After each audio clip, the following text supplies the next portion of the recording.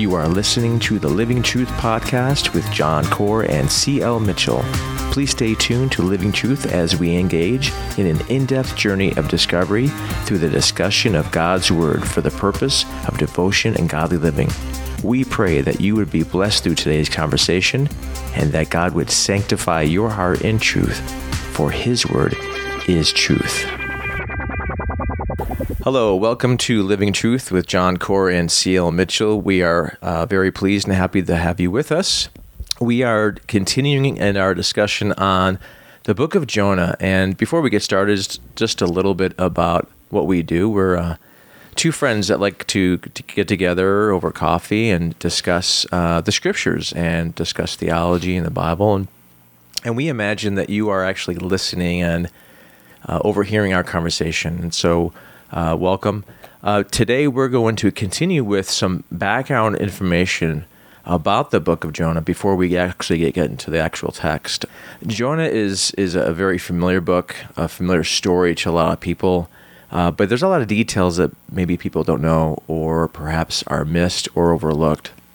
So we do want to take a little bit of time just to talk about that.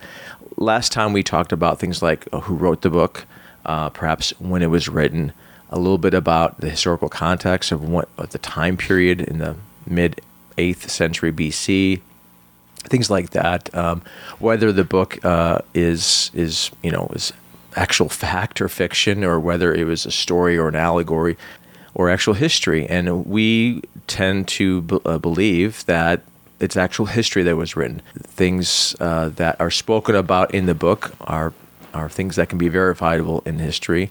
The man himself, Jonah, is a prophet who's mentioned actually in was it 1 Kings 14 or 2 Kings? 1 and 2 Kings? It was all one book historically. It was all one book historical. Right. So, and the fact, of course, that Jesus mentions Jonah and the events of the book. But we're going to continue with that. Where does it come in the place of the canon of Scripture? In other words, where in the Old Testament? Because when you see your Old Testament, you have historical books, and you have prophetical books, and you have sort of poetry, psalms, writings type of books. And what's interesting about Jonah is that it is included as one of the prophetical books.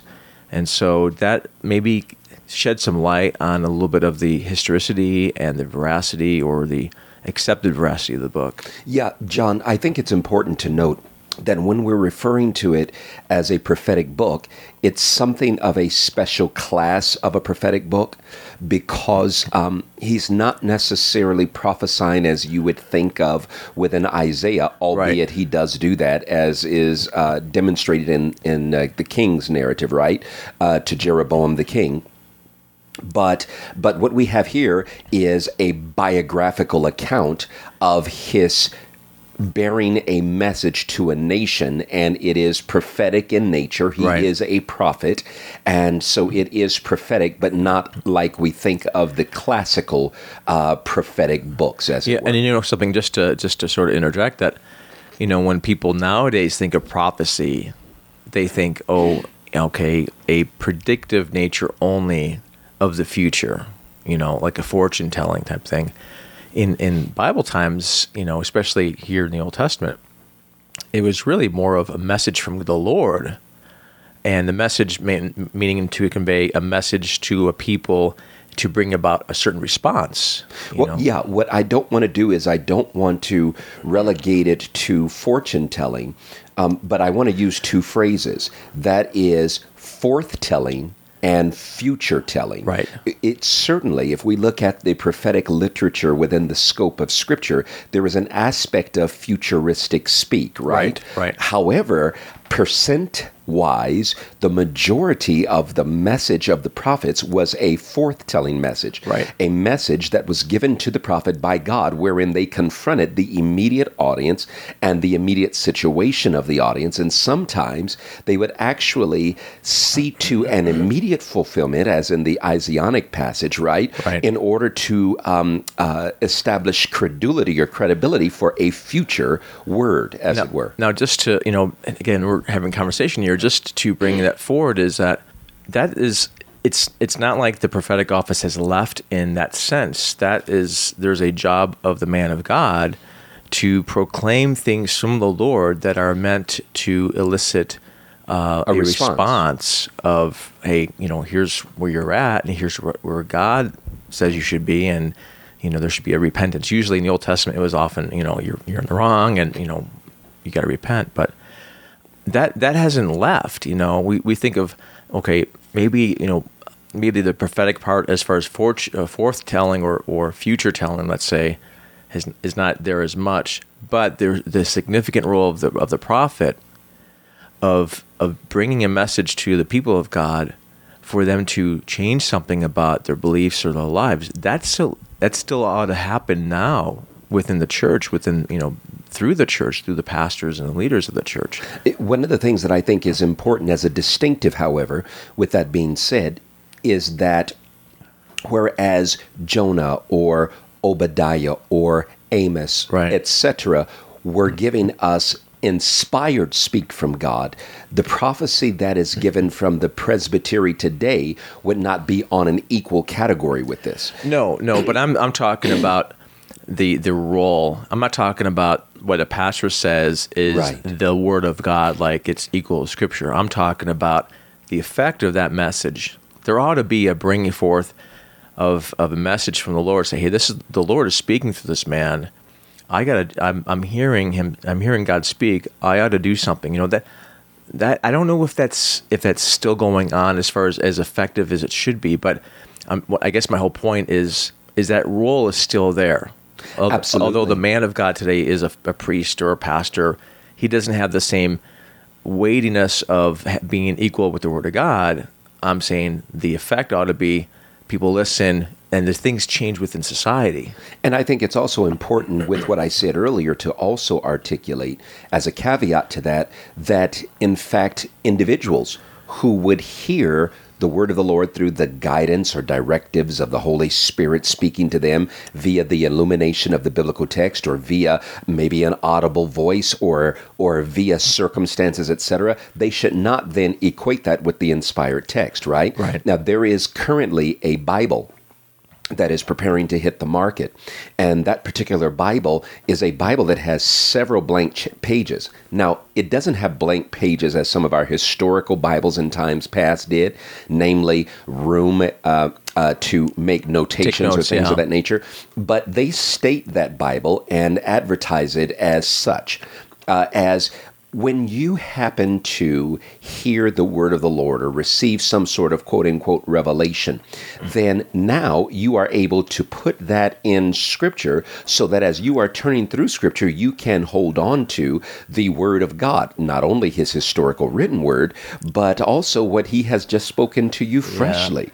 Yeah. And that's a misunderstanding. So I thought it was important to clarify that what you're saying is absolutely accurate. Yeah. While there is a post that is in keeping with the sacred heritage of the prophet of the First Testament or the prophet and emissary of the Second Testament, it is important for us to understand that the current day presbyter stands with the authority of God and illumination from God to articulate and exposit the Word of God. But what we receive in this day and time is in no way, shape, form, or fashion equivocal to the inspired Word of God. Right.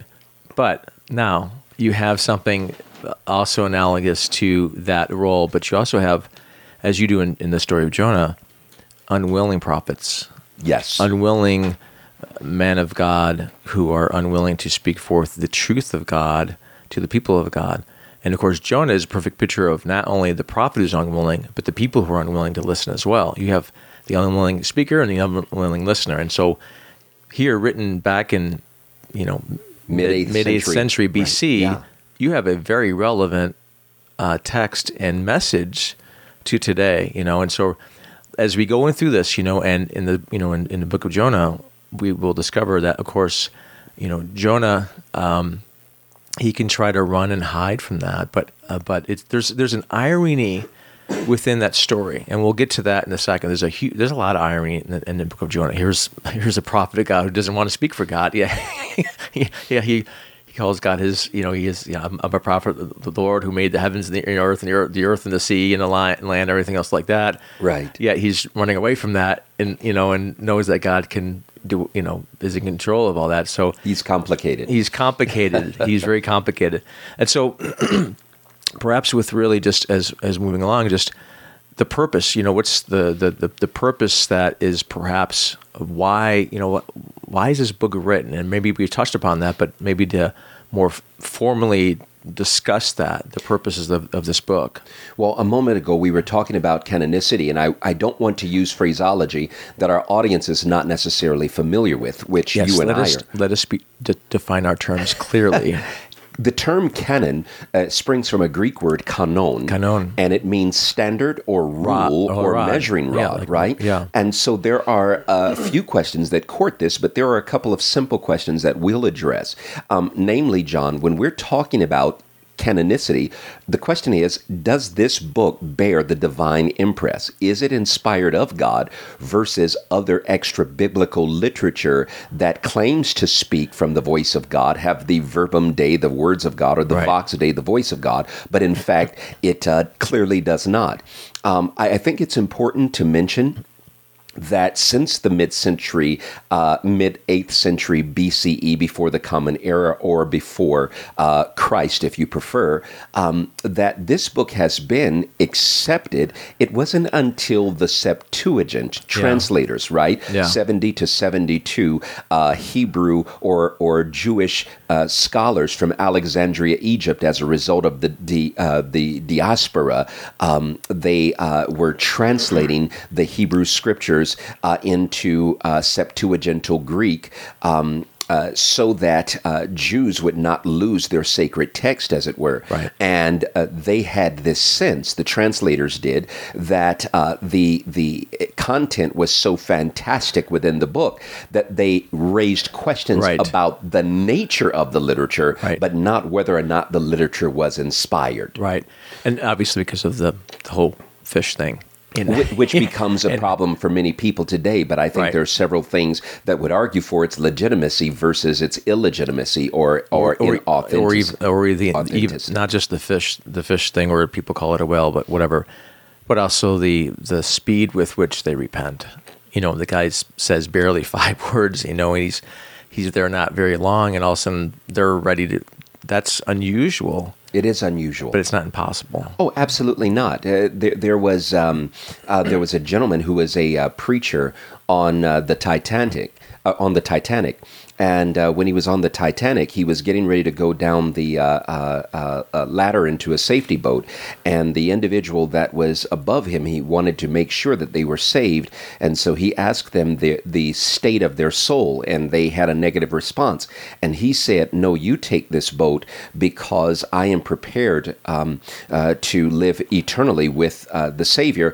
And that short phrase was so efficacious in the heart of that person that, as I understand historically, the preacher sank, but this person lived. There's another preacher who was floating by and said to some of the individuals on the boat, "Is your soul saved?" Right. And they responded, one particular individual responded, "I think not, sir." And then his message was, "Then believe on the Lord Jesus and it shall be." He floated by a few times and gave that single message, right?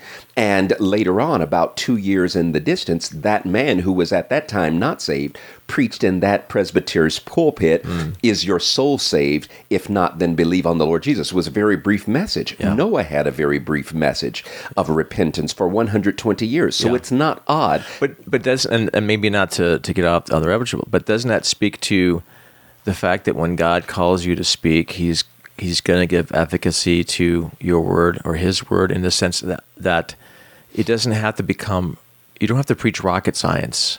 You just have to deliver what God has told you to deliver, and let God handle the rest of the details. And by the way, if we take John's gospel seriously, then it's the Holy Spirit who convinces and convicts the world of sin and righteousness, right? And so my responsibility is to deliver the message. If I take Paul seriously, I don't want to come in fanciful speak anyway. Yeah. I want the Lord to deliver the message in such a way that the demonstration will give all credulity to God, and it will not be shared. His glory will not be shared. Yeah. But with the canonicity, obviously, it has.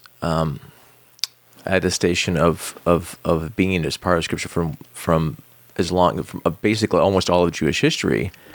It has been attested. I mean, okay, Jesus himself attests to the historicity of Jonah, and of course the story of Jonah. He appeals to Jonah. He appeals to the men of Nineveh that will rise up and say, "Hey, these guys repented, and yet here I am here, and you guys aren't repenting."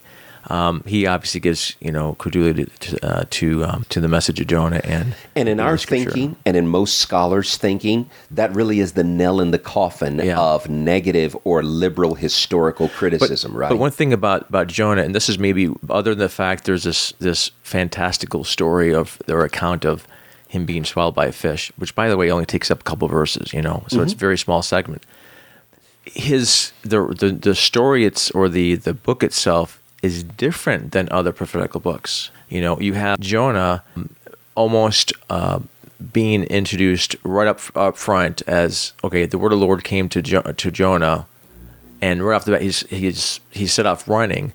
Most of the time within a prophetical book like Isaiah or Ezekiel or Jeremiah, whatever, there's stuff before that. There's a story, or there's an account. Here's a little bit about this guy, and then there's the calling of this prophet, right?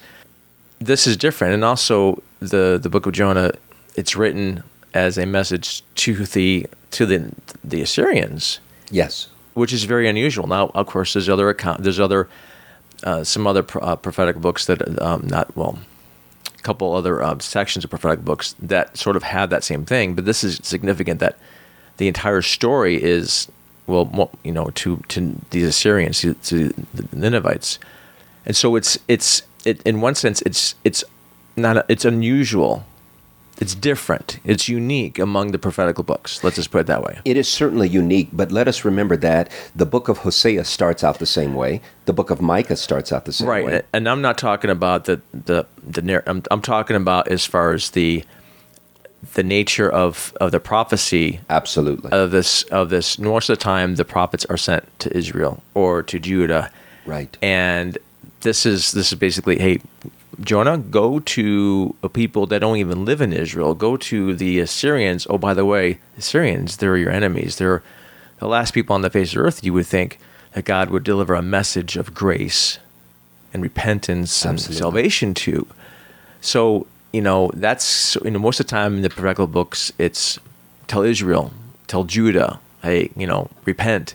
So there's a uniqueness there. That's all I'm referring to as well. Absolutely. Anyway. As it pertains further to the canonicity, we speak of not only its legitimacy as an included work within the framework of the overall Bible, if you will, but we also speak of the reality of where it is placed. Right? And you pointed out earlier that it has 4 chapters, 48 verses, maybe 1,321 words included in the book, right? How many letters? Did you count them? Is that where you do all the... There are those that are rabbis who do that, and I have great respect for them. How many infinitive constructs are there in that?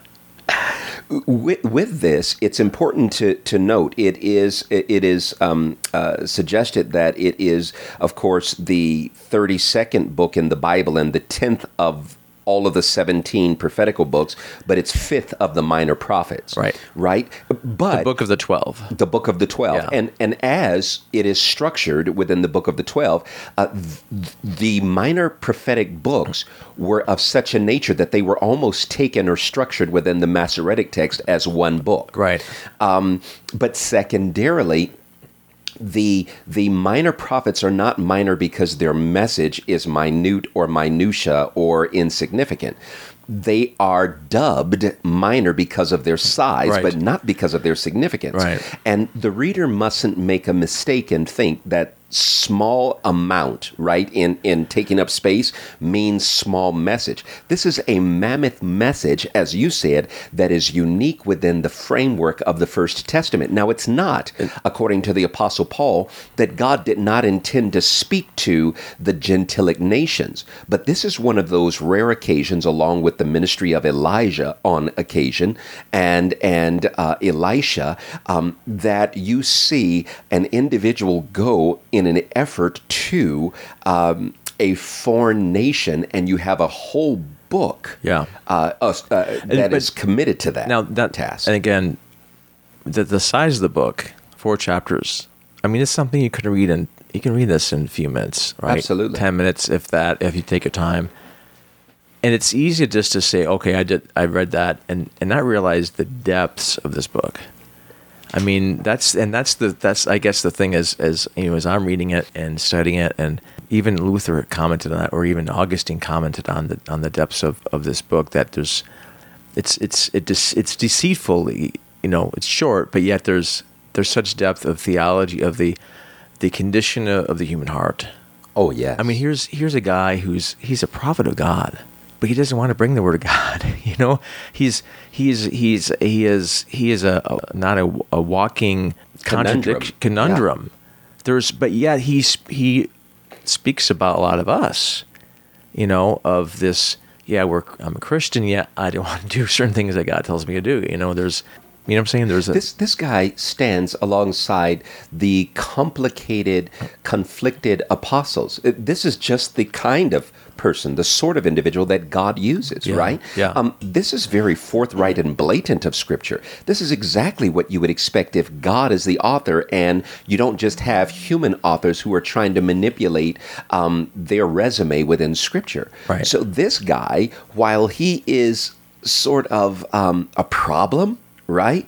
He is at the same time a representative, if you will, where we can anchor ourselves in the text and say, okay, I guess I'm not an impossible case for God to use. Yeah. And it gives a lot of us hope, you know, as far as, I mean, have we gone too far to the other side, you know, too far away from, you know, I mean, God is gracious to Jonah. I mean, oh yeah. And if you don't believe in the grace of God, just look at Jonah. I mean, he didn't have to chase after the guy. He could have just let him go away but he still wants to work on Jonah.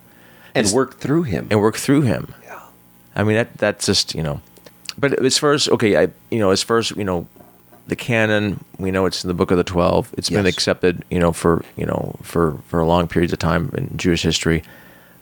But sort of like was asked before is the purpose, okay, what's the purpose of this book? And, you could say, well, God is able to save you from a fish, but no. Yeah, just in case you happen to get swallowed by a fish, God can save you. No, that's not the purpose of the book. The purpose, obviously, it tells us things about Jonah.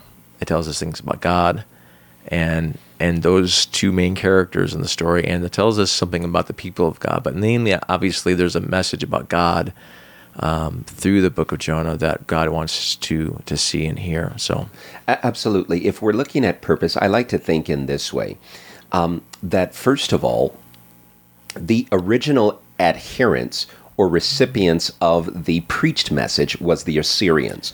So one of our facets of purpose must be found in that area. Right. Namely, that God is not only serious about sin, but he's compassionate concerning sinners, right? That's going to be one of the messages that we're going to see in the book. And that's going to be one of the complications that Jonah suffers through. But the second aspect is there is the immediate recipients of the preached message, but there are the literary recipients, namely the nation of Israel, right? And so they receive this book. It's part of the Jewish canon, not part of the Assyrian canon.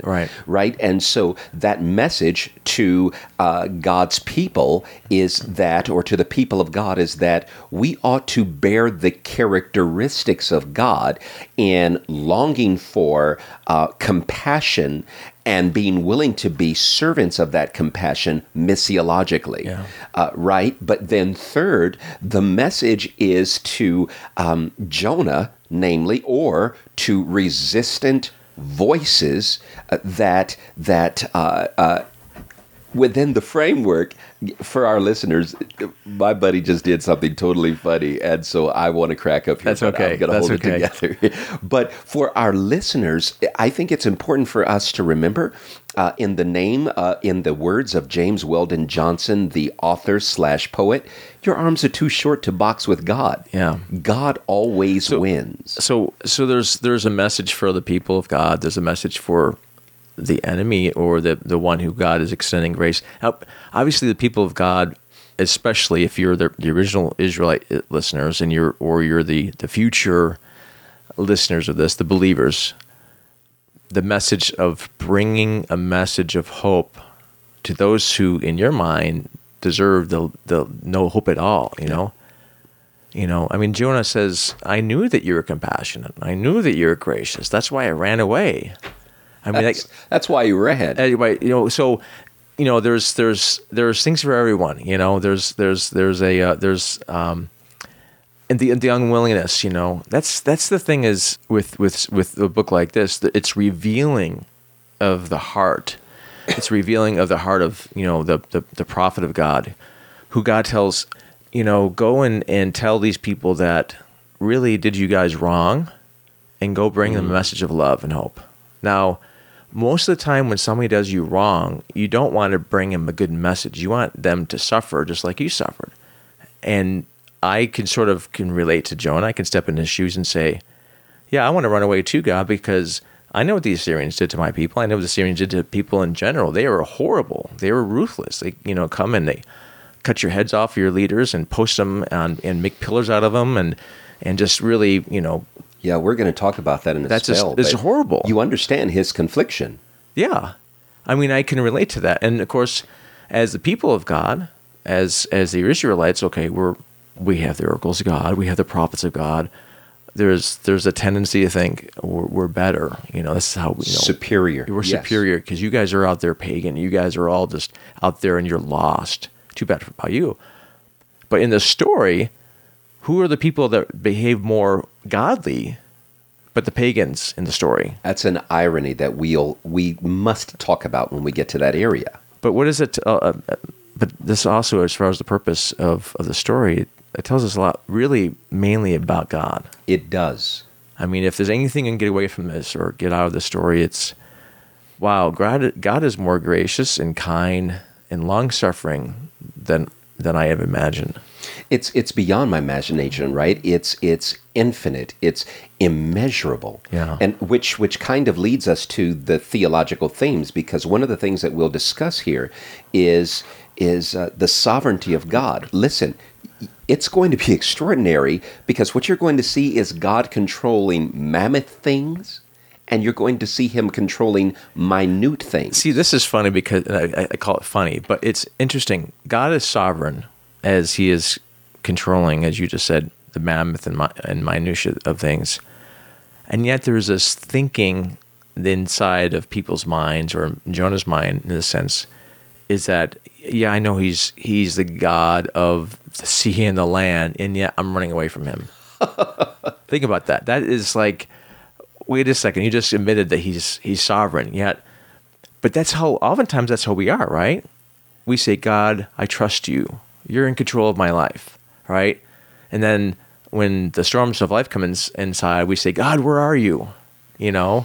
What's going on here? Well, does his control of your life only happen when it's smooth sailing?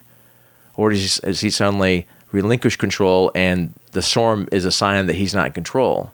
Well, no, he's still in control. And so we tend to be like Jonah. We say he's in control, but yet I don't want to trust his control, Yeah, it's really astounding, because you kind of think of the content and theology of Psalm 139 here, yes, right? Yeah. And you want to say to him, Jonah, where are you going to run, right? Yeah. And I don't want to think of God as chasing Jonah, right? Spatially moving from place to place. I don't want to think of him inhabiting the molecules, as it were. What I want to think of is Jonah doesn't get it. He's ever before the presence of God. Yeah. So his running is really so worthless that it's not even funny. Yeah. So it's laughable in a sense, because where are you going to go that you're not consistently before him? Right. That's the theological concept of the omnipresence of God. Yeah. Not so much that God is everywhere as much as all things are before him. So you can't go anywhere where you're not before the presence of God. Yeah. You know, what's interesting in just talking about the themes, you know, the sovereignty of God and you know, God being in control of all things in life. There's a lot of times there's things that happen in our lives that we say, God, where were you? Right? Why did you allow this to happen? You know, now this is not a case, and Jonah is not that case. It's more of, you know, it's sort of the opposite. You know, God's there and he's gonna, you know, Jonah's, you know, God's like, where were you? Well, oh, you went the opposite way. But with the sovereignty of God, we see that God is not only in control of things like fish and oceans, Worms and plants. He's in control of even people's hearts. You know, the fact that these Well people in Nineveh are ripe to hear this message. Well, that didn't happen just overnight. That happened because God was sovereign to allow certain things to happen in their history, in their lives. And yet, you know, there's the sovereignty of God goes broad, let's say on the upper 30,000 foot view, you know, Yes. From the airplane view down to the very internal presence and or convictions of the heart and the change of the heart that happens. He's sovereign over all that, you know.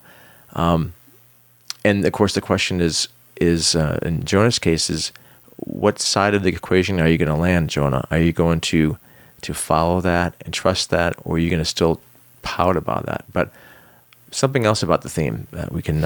Yeah, I loved that, by the way. That was an exquisite comment about the sovereignty. I'm not sure if it was tweetable, but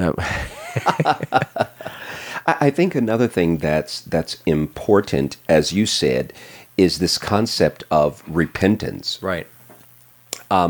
And the offer of it, but also the response to it, right? Yeah. And this concept of what it means and what it looks like to turn. Right. And what it doesn't mean or look like to turn.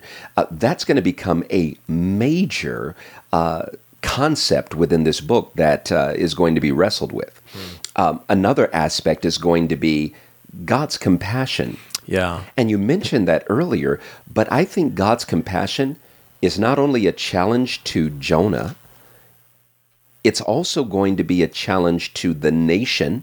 By the way, what they kind of do not appreciate, they are the recipients of, right? Because Jonah, while he's saying, that's why I ran, Right. you are the recipient of that very compassion that you're running from, right? Right. And I think it's also going to be a message for us that we can take home with us that's very relevant in a day where we have certain incompassionate people who have certain political and or other agendas, who have wreaked horrendous mayhem on the United States or on our families or on our military, you name it.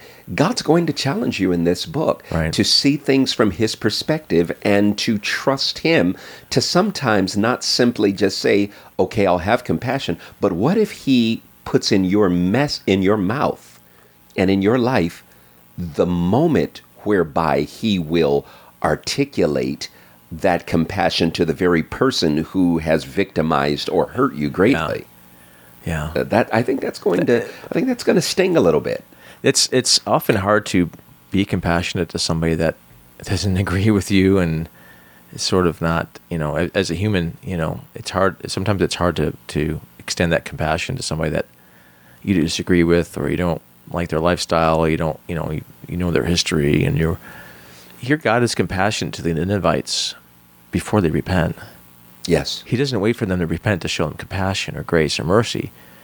No, in the midst of them being who they are and what they've done, we'll probably talk about a little bit of what they've done as the Assyrians, he's compassionate because of the fact they need that. The fact that they are in such a bad state, they're in such a bad state of living, you know, that he's compassionate to them then, John, here's what I'd really like you to speak on just for a moment, and that is when we're looking at something of this nature, when we're looking at the character of God, there is this aspect within us that both embraces and rejects that at the same time. Yeah.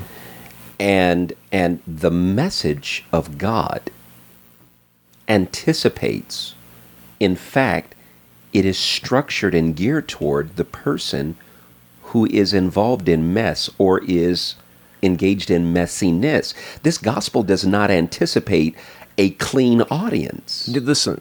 Okay, who is it that had the most problem with Jesus' message? It's the scribes, the Pharisees, the teachers of the law, the people who know what the law says, but they miss the character of God revealed in the writings of the law. I'm thinking specifically about times when they would bring, when Jesus is hanging out with the sinners, and they would complain about that, like in Luke 15. They would say, I can't believe this man is accepting of sinners. He eats with them and he accepts them. Or the woman who is washing Jesus' feet or anointing his head or whatever.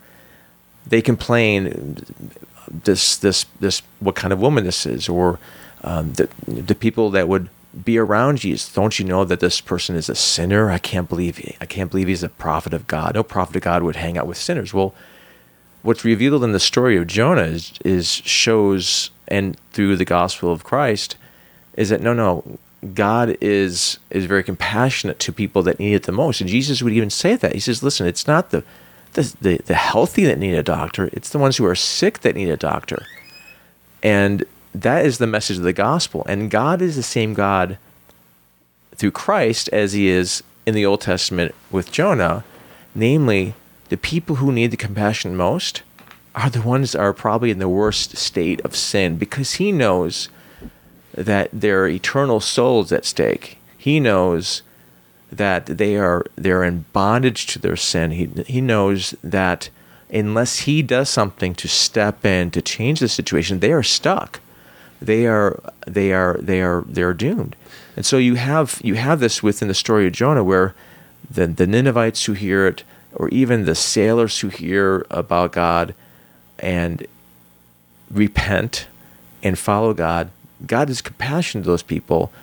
And it just as a Christian, as we think about, as a Christian, who is it in our lives or that we know or come across that you think is most undeserving of God's grace and mercy? That's the person who probably deserves it the most. That's the person who needs to hear it the most. It's the one who is the one who's religious and accepts what you say but doesn't really believe it. That's a different story. The person who is just in a really, really bad state, man, they need the compassion of God, because they probably don't have it, and that might be the one thing that will change their lives, is that somebody actually coming in and caring for them, or telling them about God, or telling them about Christ and what he's done for them. Oftentimes people have this front they put up, people who are hurt and broken they have this hardened shell they put up because they don't want to be hurt, And oftentimes it's the ones where you just come and just love them and be kind to them and show them compassion, that there's a genuineness that melts their soul, Blessed are the poor in spirit. Yes. Right. Those whose souls are cognizant of their abject spiritual poverty before God. Yeah. For theirs is the kingdom of heaven. That's right. And by the way, let me just suggest, we have to park our subjective emotions at the cross. Yeah. At the word of God, at the gospel. We have to let go of our pain and our agony that is associated with, number one, Genesis 3, living in a fallen world, and the fallen human race that continues to propagate what they are. Namely, they are sinners by nature, thus they are sinners in action. Yeah. So what do you expect? That's what you're going to get. I'm not making an excuse for their sin. No. I'm simply saying their sin makes sense. Right. And so with that, then, you anticipate that that it's going to require something radical, and that radical message is going to go against my sense of justice, my sense of vengeance. It's going to go against all of that. So I have to recognize that this is a purely God-driven message. In the New Testament, a purely Christian message. Listen, it's impossible to pray for those who despitefully use you or mistreat you or treat them well unless you have the Spirit-empowered, Bible-informed capacity to bow your subjective feelings at the cross and recognize that Christ's message and his person is superior to my pain. You know, what's interesting as we're thinking about the compassion of God and sort of the character of God, probably one of the very first things that God says about himself is in the account where he's with Moses, and I think it's in Exodus 3. 30, is it 33? When he introduces himself, introduces himself as I am, and then when he shows himself on the mountain, right? Yeah, That's so I'm thinking of Exodus 33, and he says, oh boy, where is it now? I'm missing my place here. Oh, 19, verse 19. It says, he says in a couple places, this is one significant place where he's talking with Moses. He says, I myself will make all my goodness pass before you and will proclaim the name of the Lord before you, and I will be gracious to whom I will be gracious and will show compassion on whom I will show compassion. That's not the place I was looking at, but another one where he declares who he is, the Lord, compassion. You know what verse I'm talking about? Yes, I do. Where he displays his, this is after the two stones, the Ten Commandments have been destroyed. The first time he makes the second set, the second time, and I think it's I thought it was 32. Is it 32? You're actually in 33. It was a few verses further. A few verses back in chapter 34, if I may. Yes. A few verses forward, and he says this. He says, I am. Yes, there it is. I am God, compassionate and gracious, slow to anger, and abounding in loving kindness and truth. Okay, stop. This is Exodus 34, verse 6, and this is the Lord speaking to Moses, and he is revealing himself, his character, to Moses. And what does he say again? He says, I am God, compassionate, gracious, slow to anger. Stop. What's the very first thing he says about himself? He says he's compassionate. Yeah, he says the Lord, or you say I am. I say the Lord God, compassion. It's like when you think of somebody, that's the first thing that comes to your mind when you think of a person. That's usually like the main characteristics of that person. Here, God, the first thing he says about himself is, he doesn't say sovereign. He doesn't say angry. He says compassionate and gracious. Well, actually, what's interesting within the framework of this text structurally and content-wise, John, is it's very interesting to me because even though you have a list, there are a string of things that are associated, right? Right. So that the compassion is very much like the grace, right, very much like his long nose is literally the concept, right? In other words, God does not flare his nose quickly, is the idea. And then he goes on to say, abounding in loving kindness. So my whole point here is this is the character of God in Exodus. It's the character of God in the book of Jonah demonstrated to so-called the enemies. It's the same God who's demonstrated through Jesus Christ in the Gospels. It's the same God. It's not a different God. It's not the God of wrath, you know. My point is here, if I'm thinking about God, if I'm going to camp out somewhere on what God's like, it's going to be compassionate and gracious and slow to anger, abounding in loving kindness. That's where I'm going to camp out. Truth, yes. And truth. And so oftentimes, though, we think of people, or people think of God as being angry or very distant or, you know, not really caring. And then some of my friends, well, God's sovereign. And so there's this depiction of God sitting up with his hands folded, I'm sovereign, I'm going to just be sovereign. And that just really communicates nothing to me. But when I hear about the compassion of God, it tells me there's an identification or realization or understanding on here's a person who is not in a good place, you know, and I'm going to help that person out. That's sort of here are these people, these Ninevites, these Assyrians, who are really, really bad people, but they have no way of changing themselves. I have to tell them. I have to help them out. I got to bring a message. Hey, listen, I care about you enough to warn you that your city is going to be destroyed. He could have just destroyed the city and not warn them at all. But he's compassionate and at least giving them a warning and sending them a prophet that says, hey, this place is going to be gone unless you guys do something about it. That's a compassionate God, who warns. And it's interesting that it's not the people of God who heed the warning. It's these pagan unbelievers who say, yeah, I accept that. It's the same God who in the book of Ezekiel, and I think that this is of the utmost importance, I find no pleasure in the death of the wicked. Yeah. So there's no, what's the Baptist people that oh, yes. Yes, the individuals who go to the Westboro Baptist people, they protest every people's deaths and celebrate, and God does not take pleasure in that. Yeah. Okay, so here are the themes we've talked about: the sovereignty of God, the obviously the compassion and grace of God.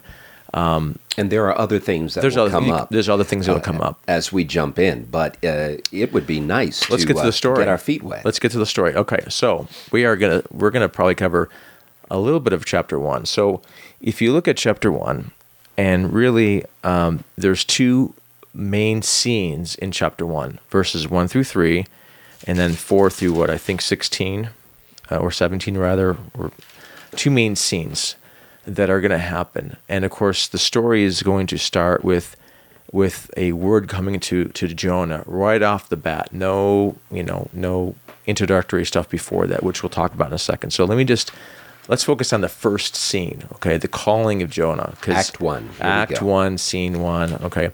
It says, the word of the Lord came to Jonah, the son of Amittai, saying, arise, go to Nineveh, the great city, and cry against it, for their wickedness has come up before me. Okay, that's the word of the Lord. First thing that happens, the word of the Lord comes and gives the message. Go, arise, go to this great city called Nineveh, and speak against it. Verse 3, but Jonah rose up to flee to Tarshish from the presence of the Lord. So he went down to Joppa, found a ship that was going to Tarshish, and paid the fare, and went down into to go with them to Tarshish from the presence of the Lord. Right off the bat. First scene, okay, simple enough. God calls, the word of the Lord comes, he calls Jonah, hey, go to Nineveh. Jonah says, well, Jonah doesn't say, he does. His actions speak louder than his words.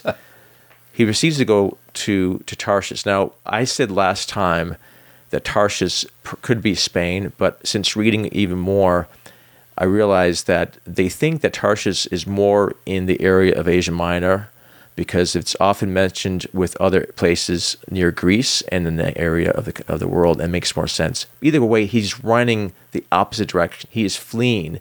He's not wanting. He's going a different direction than Nineveh, which would have been more inland into modern-day Iraq now. So let's talk about that, because the story starts sort of like the way we watched, modern film, fast-paced, right off the bat. Jonah, go do this. Absolutely. Literarily, yes, this is a dramatic dream, not as though it is fictional. I mean, you're not going to lack drama, is what I'm saying. I'm not saying this is a dramatic dream like it's fictional or not real.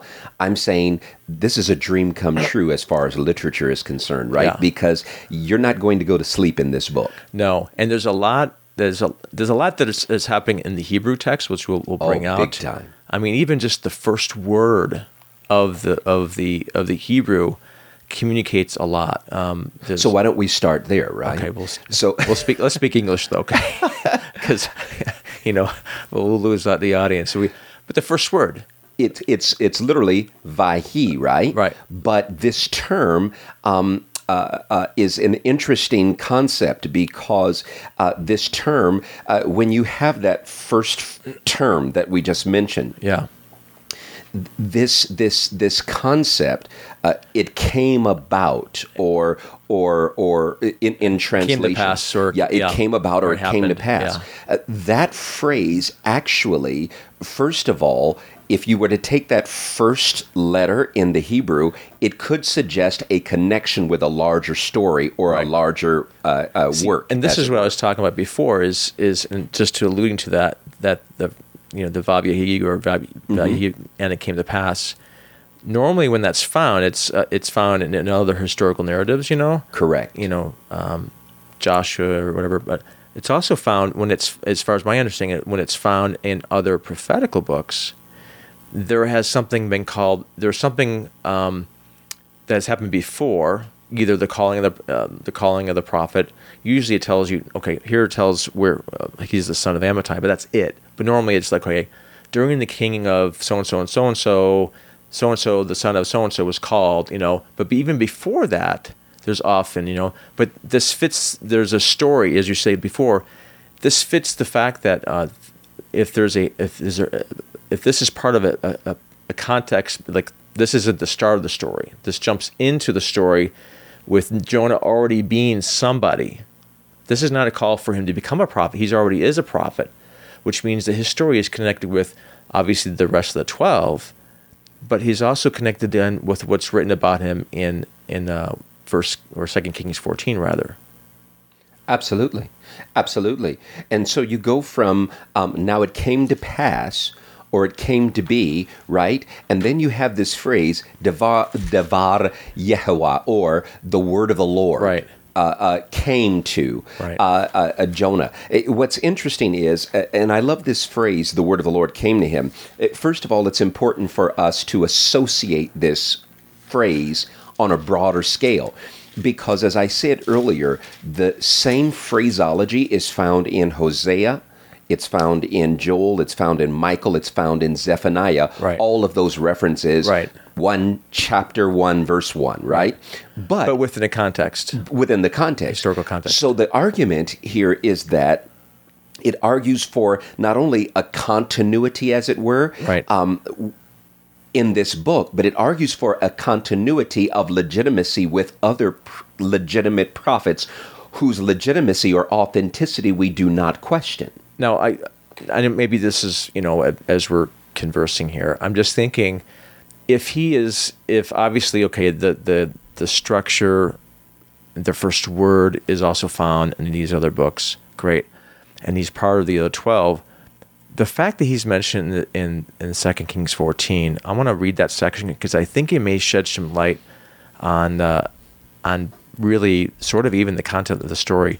In 2 Kings 14, it says in verse 23 first. It says, in the 15th year of Amaziah, the son of Joash, king of Judah, Jeroboam, the son of Joash, king of Israel, became king of Samaria, which is another name for Israel, and reigned 41 years. And he did evil in the sight of the Lord. So this king is not very good. He did not depart from all the sins of Jeroboam, the son of Nebat, which he made Israel to sin. And that's referring back to the false idolship and worship that was set up at that time when the kingdom split. But then it says, he restored the border of Israel from the entrance of Hamath as far as the Sea of Arabah, which is the Dead Sea, according to the word of the Lord, the God of Israel, which he spoke through Jonah, the son of Amittai, or through his servant Jonah, the son of Amittai, the prophet who was from Gath-Hepher. For now, it's continuing, because here's what he says, for the Lord saw the affliction of Israel, which was very bitter, for there was neither bond nor free, nor was there any helper for Israel. And the Lord did not say that he would blot out the name of Israel from under heaven, but he saved them by the hand of Jeroboam, the son of Joash. So here's what's going on. Here's this king who's really bad, right? This second Jeroboam, let's say, is really bad. But yet, even though he's really bad, God doesn't say, I'm going to blot out Israel. He still is going to keep Israel, and yet during this time, he sees the affliction of Israel, and yet he still uses Israel. He uses Jonah during this time to prophesy certain things. The point is, it seems that the people themselves who aren't living in good times, they're needing a compassionate God to give them a message too. You know what I'm saying? Yes. They're living in the time when here's this king who's really, really bad, and they are needing to hear the word of the Lord as well. It strikes me as odd that, no, not odd, but as significant that now when Jonah hears the next message, let's say, because I think the message about Jonah to the Ninevites is after this, is I'm going to assume. Yes. Well, he should have understood, hey, we were in the same boat. No, we're not the Ninevites, but we were in a bad state ourselves. We were following Jeroboam II. Jeroboam II was just like Jeroboam I, which was not really good, and we were in a bad state. Yet God decided not to blot our name out and decided to give us compassion and send prophets our way to warn us. And so it's interesting, this irony will follow afterwards about Jonah being unwilling. Yes. And I think it's important as we're looking at this concept, the word of the Lord, yes. Right?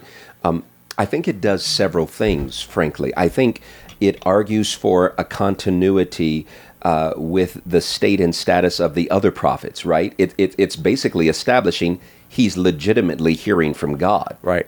I think it also argues that God is the source of his message. I'll talk about what that looks like linguistically and grammatically in a moment. Right. But I was, okay, just to sort of tag on what we were just discussing on the word of the Lord that comes to Jonah, to the Ninevites, you would have, I would think, okay, it's like this. Jesus says, he tells a story about the man who's been forgiven much and the man's been forgiven little, right? Well, yes. Here, Israel's been forgiven much. Okay, Israel has the oracles of God, they have the law of God, they know better, right? And yet they're not willing to forgive the Ninevites, so to speak. That's the sort of the parallel there. There's a message. There's sort of indirectly through Jonah is a not conviction. What's the word I'm looking for? It's a subtle message to them saying, you guys, listen, I just decided to keep you guys around, and yet I wanted to use you to be a light to the nations to give this compassion to them as well. Yeah, isn't it odd that the compassion that flows to us, we struggle for it to flow through us. Right. Right? And that's the contradiction that's going on. Yeah.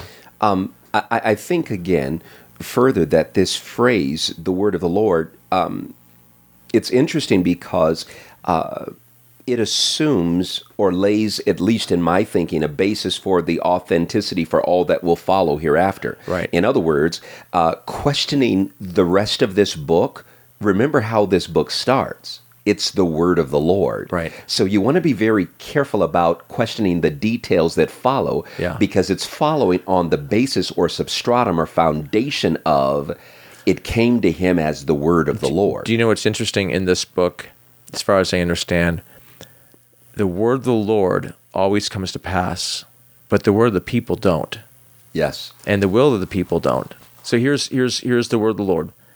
Jonah go to Nineveh, right? He tries to not do the word of the Lord.